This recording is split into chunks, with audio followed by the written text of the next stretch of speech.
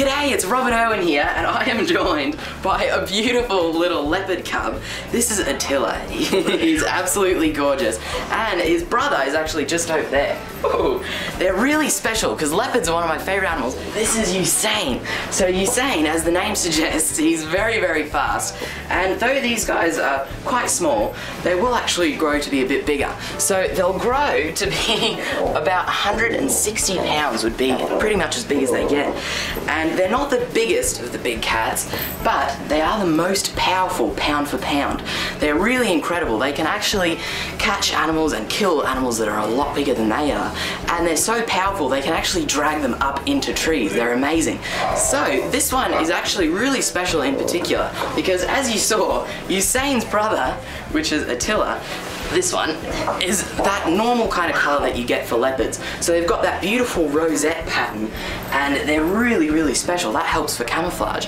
But this one over here, Usain, he's just different genetically, and so he gets that amazing black coloration. But if you look closely, he's actually still got those rosette patterns.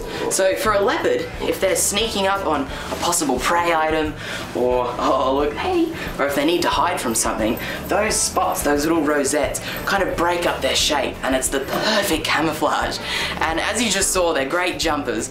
They can jump, I think, quite a while, so they can jump, I think, up to 6 meters in a single leap, which is a very, very long way. They're very agile, and they can get up and over 50 miles per hour at top speed, so really, really fast. And as I said, they are great climbers, and once they do catch a meal, the reason why they take it up into a tree is so that no one else will steal what they've caught. It's a really smart thing to do, and they'll actually take that thing right up, even up to like 40, 50 feet up into the canopy, so that nothing else will get it. So it's, yeah, really, really interesting.